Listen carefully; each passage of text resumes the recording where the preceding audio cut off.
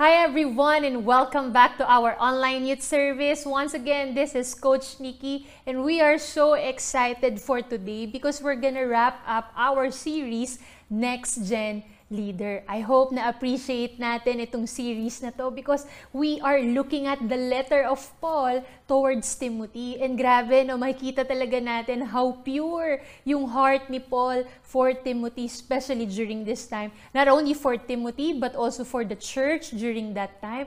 And his very heart for the Lord Jesus Christ. You know, as we end this series, ang ganda rin kasi we are actually looking at the last chapter of 2 Timothy, the last letter of Paul towards Timothy. And actually, sabi nga nila, no, itong epistle na to or itong letter na to is considered as the last letter of Paul bago siya mamatay. So, it's very interesting, no? Ano kaya yung makikita natin dito in this last chapter of 2 Timothy, especially with this impending death na mararanasan ni Paul few days or few months siguro during the time that he was writing this letter.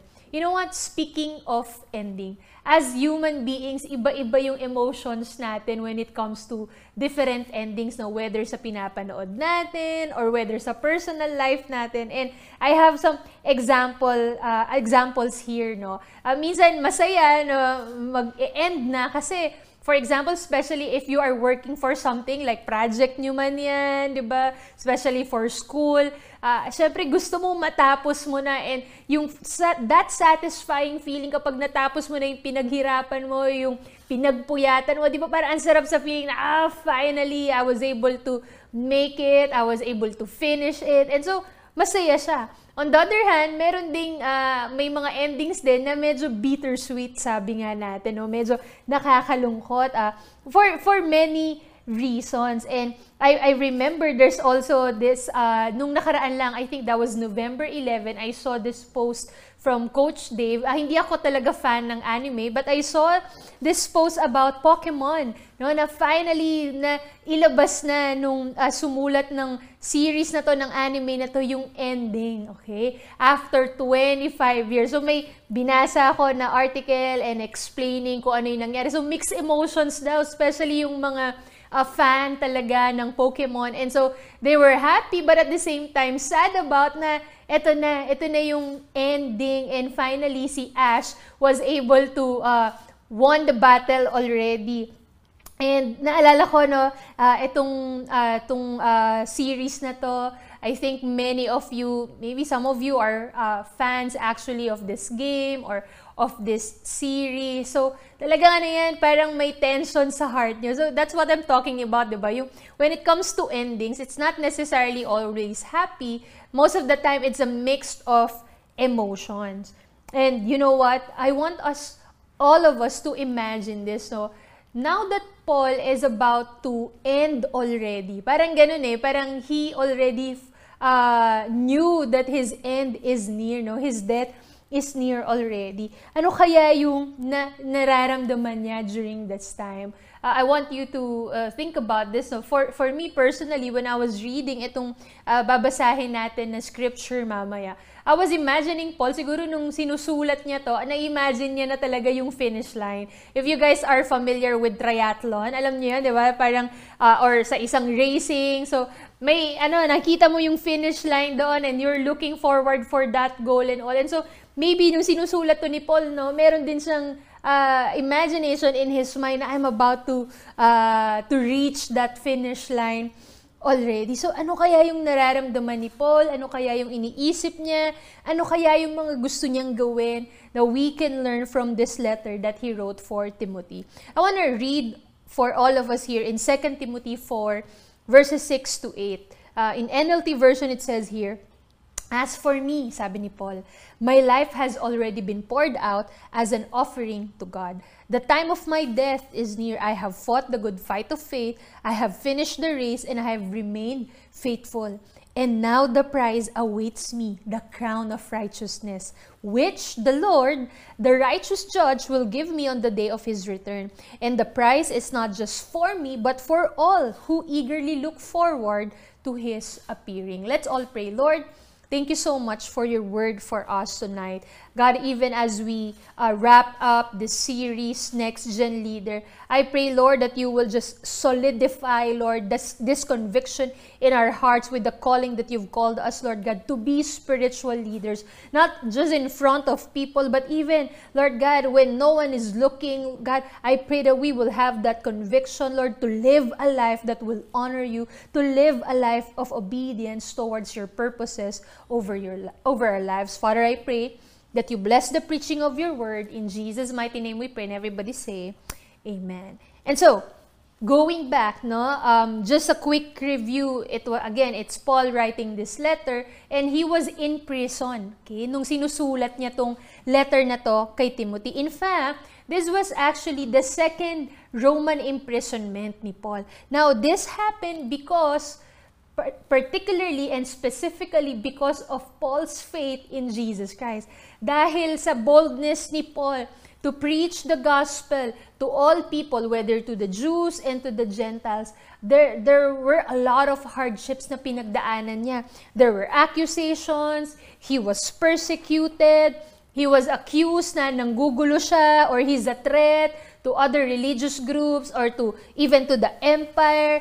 He was accused na he's the one causing, kaya nagkakaroon ng mga riot sa lugar, and people are arguing or fighting against one another. He was betrayed many times, and his life was constantly in danger. Again, the reason for that is because of his boldness in his faith in Jesus Christ. I want you to imagine that. I mean, he had sacrificed a lot of things. He had endured a lot of things for the sake of the gospel of Jesus Christ.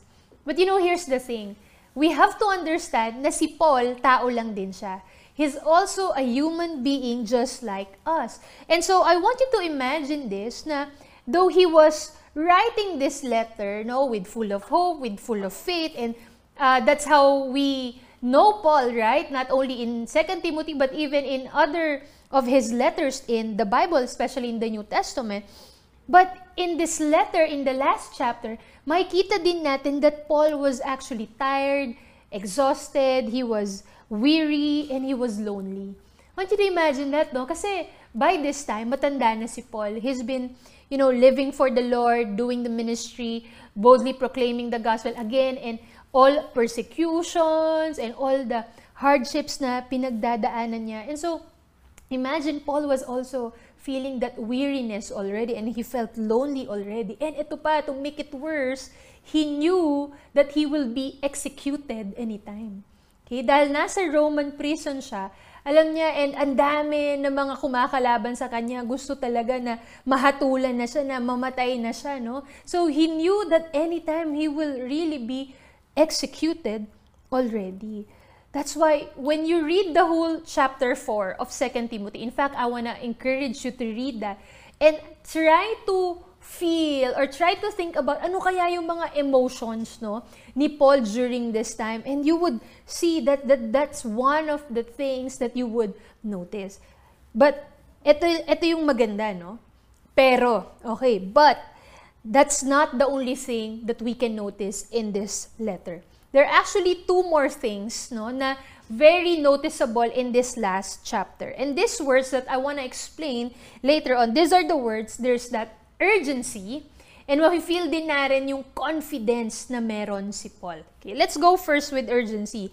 You can feel that there is an urgency, okay, dun sa sinusulat ni Paul or sa mga sinasabi ni Paul kay Timothy. Urgency, again, because alam niya na nga na anytime he will die already, he will be executed already. Second is that there's that urgency, but at the same time, Paul was also full of confidence. Yes, he was lonely. Yes, he was exhausted and feeling weary, but at the same time, you would see how bold and confident he was even with the things that he was saying to Timothy. So yun yung pag-usapan natin. First is that urgency. Since Paul knew that his time here on earth is coming to an end, kaya nga sabi niya, di ba, sa verse 6, I have already been poured out as an offering to God. The time of my death is near. You see, you have to understand, when you read the Bible wasn't that clear kung ano talaga kung paano namatay si Paul. Okay? But some scholars said that most likely, Paul was beheaded. Okay? So, pinugutan siya ng ulo. He died as a martyr, as a Christian martyr. Pero instead of being crucified, others kasi ng mga Christians, apostles like Peter, Apostle Peter, he was crucified upside down, no? But for Paul, because he's a Roman citizen, most likely, yung pagkamatay niya is that pinugutan siya ng ulo or he was beheaded. Now, why am I saying this, no? Again, Paul, he had that urgency na konti na lang yung oras ko dito. Might as well give my all or give my best and say everything I needed to say already before it's too late, bago pa mahuli ang lahat. How many of us here, no, thinking about itong scenario na to sa life ni Paul, how many of us here, we've encountered this question already? Yung kung may pagkakataon tayo na malaman na malapit nang mag-end yung buhay natin sa mundo. If we know that you're about to die already, what would you do? Naranasan niyo na yung question na yun or na-encounter niyo na yun, diba? One way or another, I think either we've heard it already or tayo mismo, we ask that question to our friends, no? If you would know already that you're about to die, what are you gonna do about it? What would you do? What would be the last things that you would do? And I believe all of us, we have different answers. The common ones would be, we would spend time with our family. Sasabihin ko na sa tatay ko or sa nanay ko kung gaano ko siya kamahal. Diba? Or YOLO na naman yung iba. You only live once. So gagawin ko na to dahil last ko na to. Lahat magpapasaya sa akin or yung magbibigay ng joy sa buhay ko, gagawin ko na. Yung iba naman, simple lang. Diba? They just wanna chill and enjoy life and all. And so, I believe all of us, we have different answers. But look at Paul, no? Because there's that urgency. Ibig sabihin ng urgency, no? Yung alam niyang limitado na yung kanyang oras. So, hindi na siya magsasayang ng oras. For Paul, for him, for his last few minutes, days, or hours in his life, na pwede na lang, siguro, magpatawag na lang si Paul, pwede bang padala sa akin yung paborito kong pagkain or yung lahat ng mga bawal, pwede na kainin. Instead of those things, you know what Paul actually did was this. For Paul, he did not waste his time, but instead he maximized his time because for him, the most important message and legacy that he would live on this earth is the message of the gospel. Grabe, no? Hanggang sa dulo ng buhay ni Paul, although he was honest, he was vulnerable that he's tired, he's wearied, he's lonely, pero for him, it's still about the gospel. Wow! Grabe, no? That's why Paul is one of my favorite characters in the Bible. Kasi parang, Lord, sana may ganong klase ako ng faith. Na hanggang dulo ng buhay ko, Lord God, talagang I would just wanna give my all to you, Lord. Habang nandito pa ako sa mundo, Lord, gamitin mo na ako. Guess what? Paul was like that. At the end of his life, ang sinasabi niya pa rin, nire-remind niya pa rin si Timothy, Timothy, panghawakan mo yung gospel na pinreach ko sa'yo. Panghawakan natin yung katotohanan ng resurrection ni Jesus Christ. Panghawakan natin yung katotohanan ng gospel that it will save a lot of people. Panghawakan natin yung message of the cross of Jesus Christ. Wow! Grabe, no? At even at the end of his life, he would always still remind people about the gospel of Jesus Christ. For Paul, the good news is the central message of the Bible, the whole scripture, the Word of God. Okay?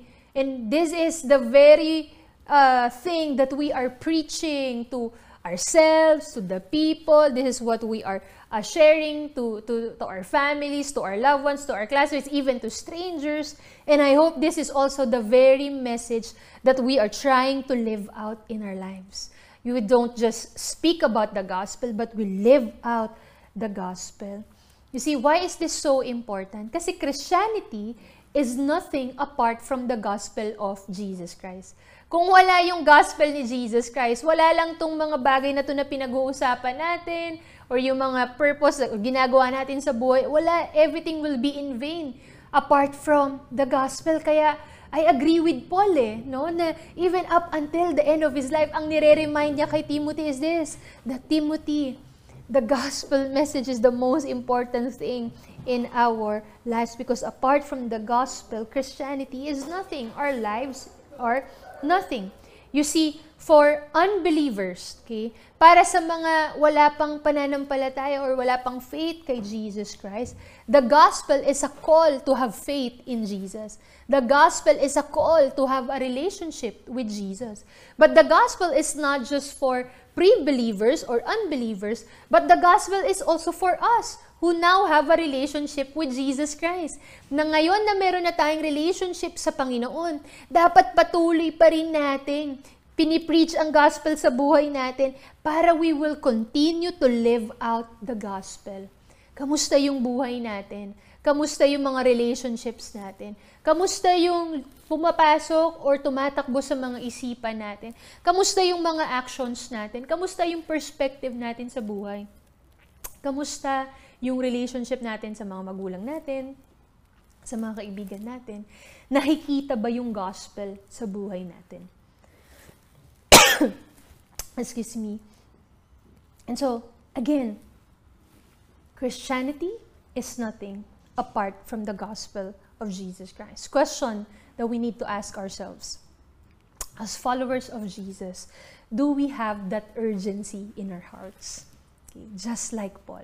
Hindi na natin kailangan paabutin dun sa kung kailan matanda na tayo or wala na tayong oras dito sa mundo. Question that we need to ask ourselves is this. As followers of Jesus Christ, do we have that urgency in our hearts just like Paul? You know, I believe, I'm talking to young people right now, students, high school, senior high school, college students. Maybe for some of you, you're young adults already. Hindi na natin kailangan hintayin na, siguro pag-isipan ko na lang pag matanda na ako, siguro pag-isipan ko na lang pag alam ko na kung malapit na talaga ako mawala dito sa mundo. You know what? I believe we don't need to wait for that time to come, no? For Paul, hindi lang naman to during this time. In fact, he was living his life for the Lord already for so many years. And that's why, yung second na pag-uusapan natin mamaya, yung confidence, no, mas explain ko pa doon later on. But as we look and assess ourselves, do we also have that urgency in our hearts to live for the gospel, to preach the gospel? Do we see the gospel in our lives, every area of our lives, personal life, relationship, academics natin, with the way we do our social media, sa mga posts natin, sa mga pag-approach natin sa iba-ibang tao? Or do we usually say, hindi, marami pa namang oras, wag muna ngayon. Bata pa naman ako, explore ko muna kung ano pa yung mga pwede kong gawin and all. Next time ko na lang babalikan si Lord. Are we like that? Or do we already have that urgency in our hearts na, Lord, I want to live for you now. I want to live for the kingdom now. You know, sometimes, lalo na kung meron tayong mindset na gano'n na, mamaya na lang, next time na lang, marami pang oras. You know, there's actually a word for that. The word is procrastination. This word is actually the action of delaying or postponing something. Wow, grabe. Ito, medyo masakit to, no? Procrastination is very common to many people, like us. And I'm not exempted to that, no? Maraming beses din sa buhay ko na feeling ko nagpo-procrastinate na ako, no? Dinedelay ko, pag-obey ko kay Lord, pinopostpone ko yung mga dapat kong gawin, ganyan. And with so many reasons and so many excuses, I believe. You know what? Here's the thing. I think that procrastination is actually a heart issue. Okay. Bakit sa heart issue? Kasi ang tanong is, bakit mo ba dinedelay? Yan. Bakit mo ba dinedelay? Minsan because there's an idol in our hearts na ayaw nating i-let go. Minsan dahil ayaw natin pansinin si Lord na sinasabi niya na hindi, baguhin mo na yan, hindi yan yung magbibigay sa'yo ng kaligayahan, hindi yan yung magpapakumpleto ng buhay mo. Pero dinedelay lang natin, hindi Lord, ang dami ko pang gustong gawin eh. Gusto ko ba explore this and that and all. We don't want to surrender our lives to the Lord. Procrastination. That's why I want to ask this to all of us. Honest question. Is Jesus really the one reigning in our hearts? Is Jesus the one really reigning in every area of our lives? Is He our desire? Is He the one where we get our pleasure? Is He the one, okay, that leads us to our dreams, gives us our satisfactions? And you know what? Is the Lord the one?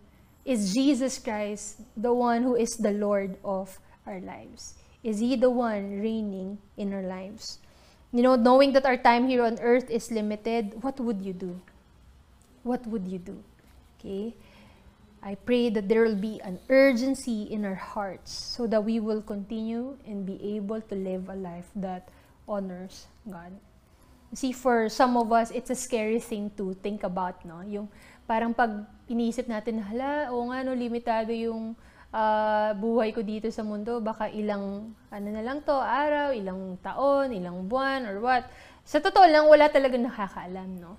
But here's the thing, though it's scary for some of us, look at Paul, no? Instead of being fearful about it, he was actually full of confidence. He was full of confidence, especially when he was writing this last letter. He was not driven by fears or worries. He didn't waste any time, but he focused on what God has called him to do. Yun yung maganda, no? Yung kapag focus ka sa purposes ni God, sa pag-live out mo ng life niya, pina-follow mo si Jesus, you're obeying the Lord. Yes, may mga challenges left and right, pero you have already made that decision. Lord, whatever's gonna happen, I'm gonna endure. I'm gonna follow you. I'm gonna ask help from people to pray for me, to pray with me, to push me, to continue to get to the finish line. Yun yung maganda, no? If we are so focused and we fix our eyes on Jesus, hindi mo na napapansin, wow, grabe, ang layo na nung natatakbo ko. Minsan nga hindi na natin napapansin yung oras. So, honest confession, minsan, I really feel like, not only that because I'm in campus ministry, but I feel like, Lord, sobrang bata ko pa, parang feeling ko, yung time pa rin nung college ako, nung nasa-eve ako nung 2008, di pa siya ganun katagal. Pero if I would think about it, it's actually 14 years ago already. On November 28, 2008, that is actually my spiritual birthday. The day that I surrendered my life to Jesus. And now I'm thinking about, wow, Lord, that is 14 years already. Pero I feel like, wow, Lord, parang kailan lang din yun. And yet, di ba, dahil nga, if you're so focused on just fulfilling what God has called you to do, minsan di mo na napapansin yung oras. Right? Hindi siya perfect, hindi siya laging masaya, pero there's just that confidence that you have in the Lord. Lord, thank you. I can endure this life because you are always with me. Paul was like that as well. He was so confident in the Lord because he had relied on Jesus every step of the way through all the highs and lows. Instead of letting fears and worries consume him, he instead had full confidence in the gospel of Jesus Christ. Look at what he said in verses 7 to 8 of 2 Timothy 4. I have fought the good fight of faith. I have finished the race. I have kept the faith. Henceforth there is laid up for me the crown of righteousness, which the Lord, the righteous judge, will award to me on that day, and not only to me, but also to all who have loved His appearing. Grabe, no? Ito yung one of the most popular verses in the Bible. I have finished the race. I have kept the faith. Yeah? I have fought the good fight of faith. Okay? And Paul, if you would look at it, if hindi mo kilala si Paul, or if this is your first time na narinig mo tong verse na to, you could actually misunderstood it na, grabe naman, mayabang si Paul, masyadong nagmamalaki na ang dami niyang nagawa, para I've fought the good fight of faith, I've finished the race. It's as if it's all about him. But actually no, because when you read the Bible and if you try to know Paul and his background and his context, no, alam natin na though he was a Roman citizen, though he had a lot of privileges, he had given up all those things, again, for what? For the sake of the gospel. The life of Paul, if we would study his life, was actually a life of great reliance on the grace, the power, and the strength of God. Kaya confident si Paul to say, I have fought the good fight of faith. I have finished the race. I have kept the faith by the grace of God. I'm here nearing my finish line at si Lord ang nagdala sa akin towards this finish line. I want you to imagine that. Isn't that a wonderful thing? Grabe, no, ako, guys, again, when I think about this, and hindi masama, no, I know we are all young here, pero hindi rin masama to have a vision for our future. Do you guys know that? Hindi masama. In fact, sana nagkakaroon tayo ng vision for our future na paano kaya pag matanda na ako, white, gray hair na ako, may mga apo na ako, ano kaya ang itsura ng buhay ko? Na-honor ko pa rin kaya si Lord? Kamusta kaya yung mga apo ko? Kamusta kaya yung mga anak ko? Would they also follow Jesus Christ? Am I living a life that still honors and obey Jesus? Yung business ko ba nun? Is it becoming a blessing to many people? Is it honoring to the Lord? Yung buhay ko ba? Yung mga decisions ko ba? This and that. I hope that you will have a vision for your future. And then you'll be able to say, Lord, grabe, it will only be by your grace alone. Paul was so confident in saying all these things. Hindi siya mayabang. But because he knew that the Lord was with him every step of the way. He was so confident that he even said this. Sabi niya, and I will receive what? Crown of righteousness. At ang magbibigay ng crown na to sa akin, sino daw? Si Jesus Christ mismo. Wow! Talking about confidence, si Paul na talaga yon, right? Imagine Paul, who was a persecutor of Christians, who had killed a lot of Christians. He knew what his past life was. Now, at the end of his life, he was saying, bibigyan ako ng crown ng Panginoon. He would give me that crown of righteousness. With all his sins and wickedness, to be called righteous, to be crowned with righteousness, is impossible. Okay, and yet, for Paul, he knew that this righteousness that will be given to him is not because of his doing, not because of mga bagay na ginawa niya para sa Panginoon, but because he knew what Jesus Christ has done for him on that cross. Wow! Do we have that kind of confidence when we look at Jesus Christ?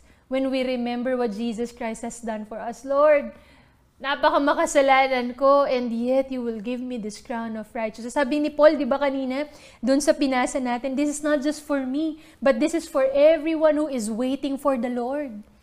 This is for everyone who have a relationship with God. We will be crowned with righteousness.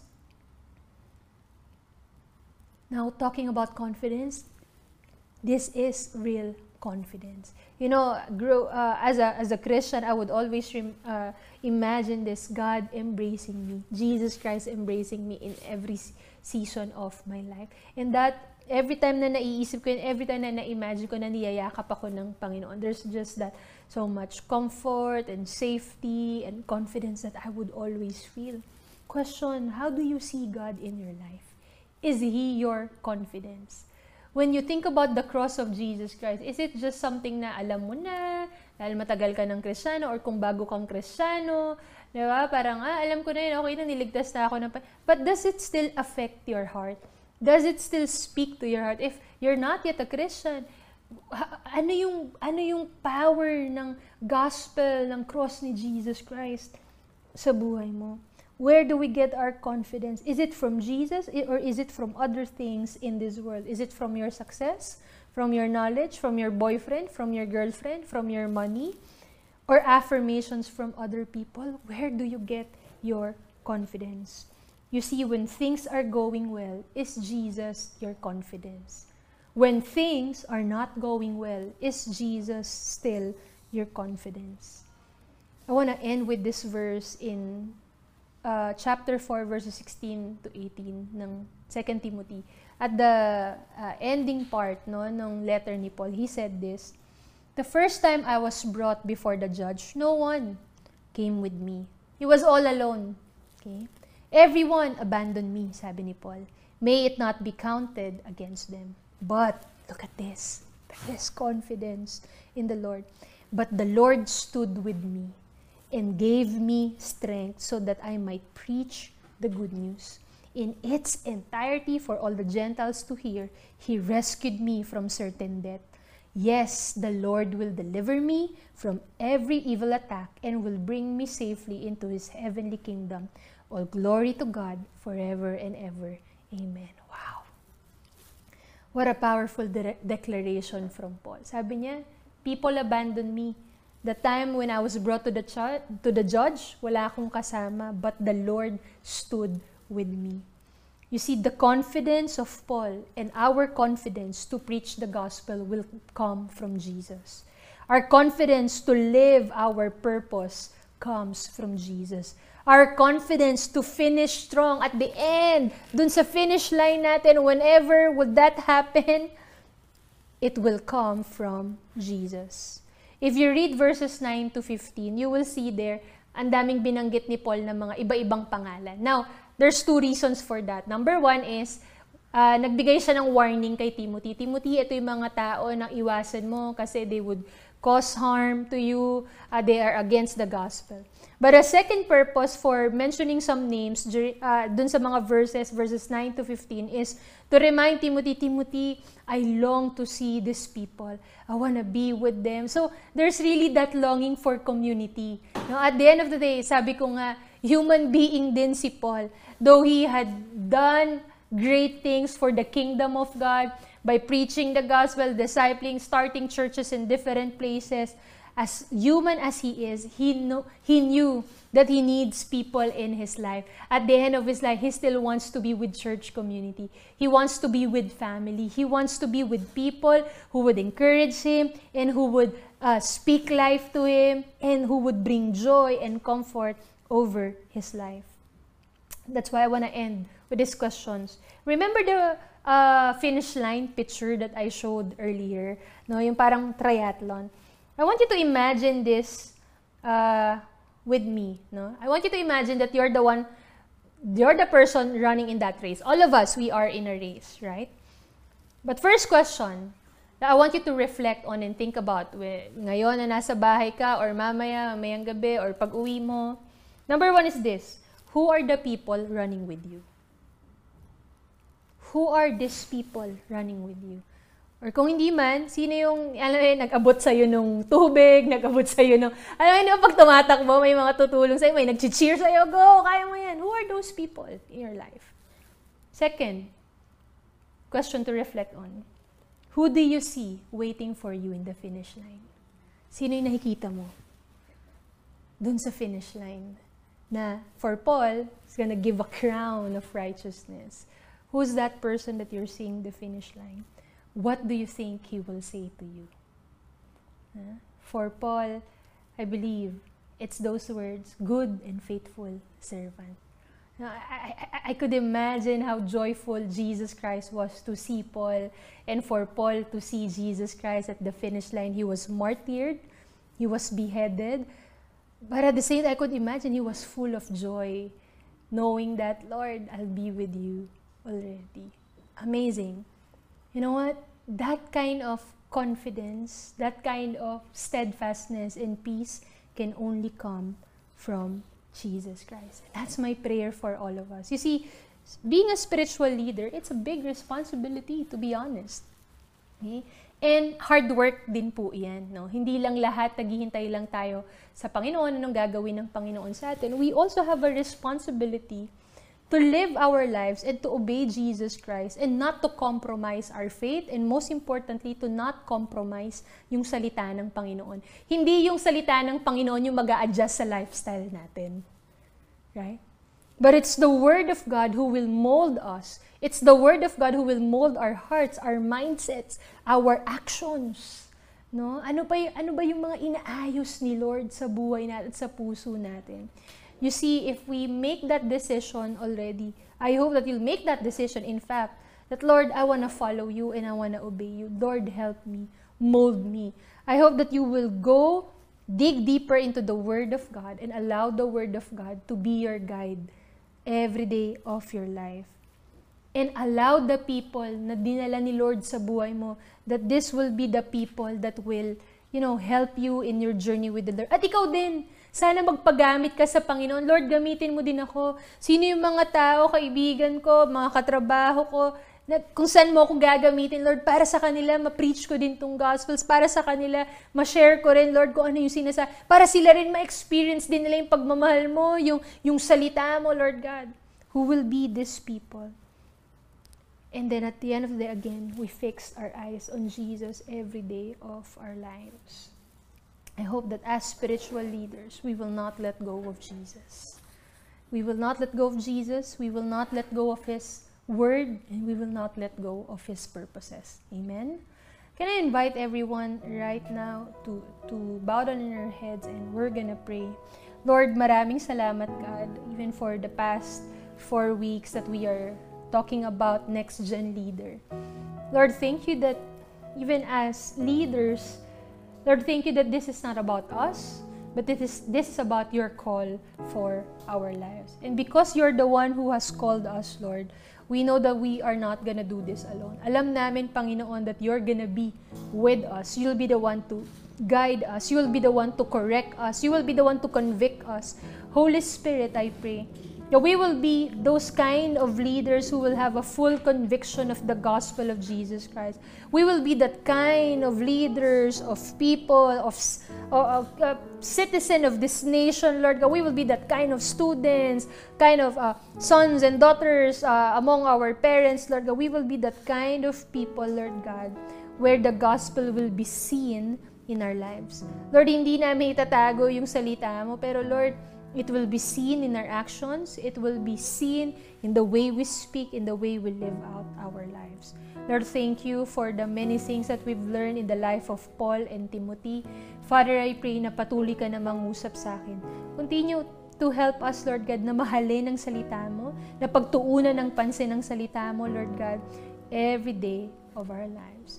We give you all the glory and all the praise. In Jesus' name we pray. Amen and amen.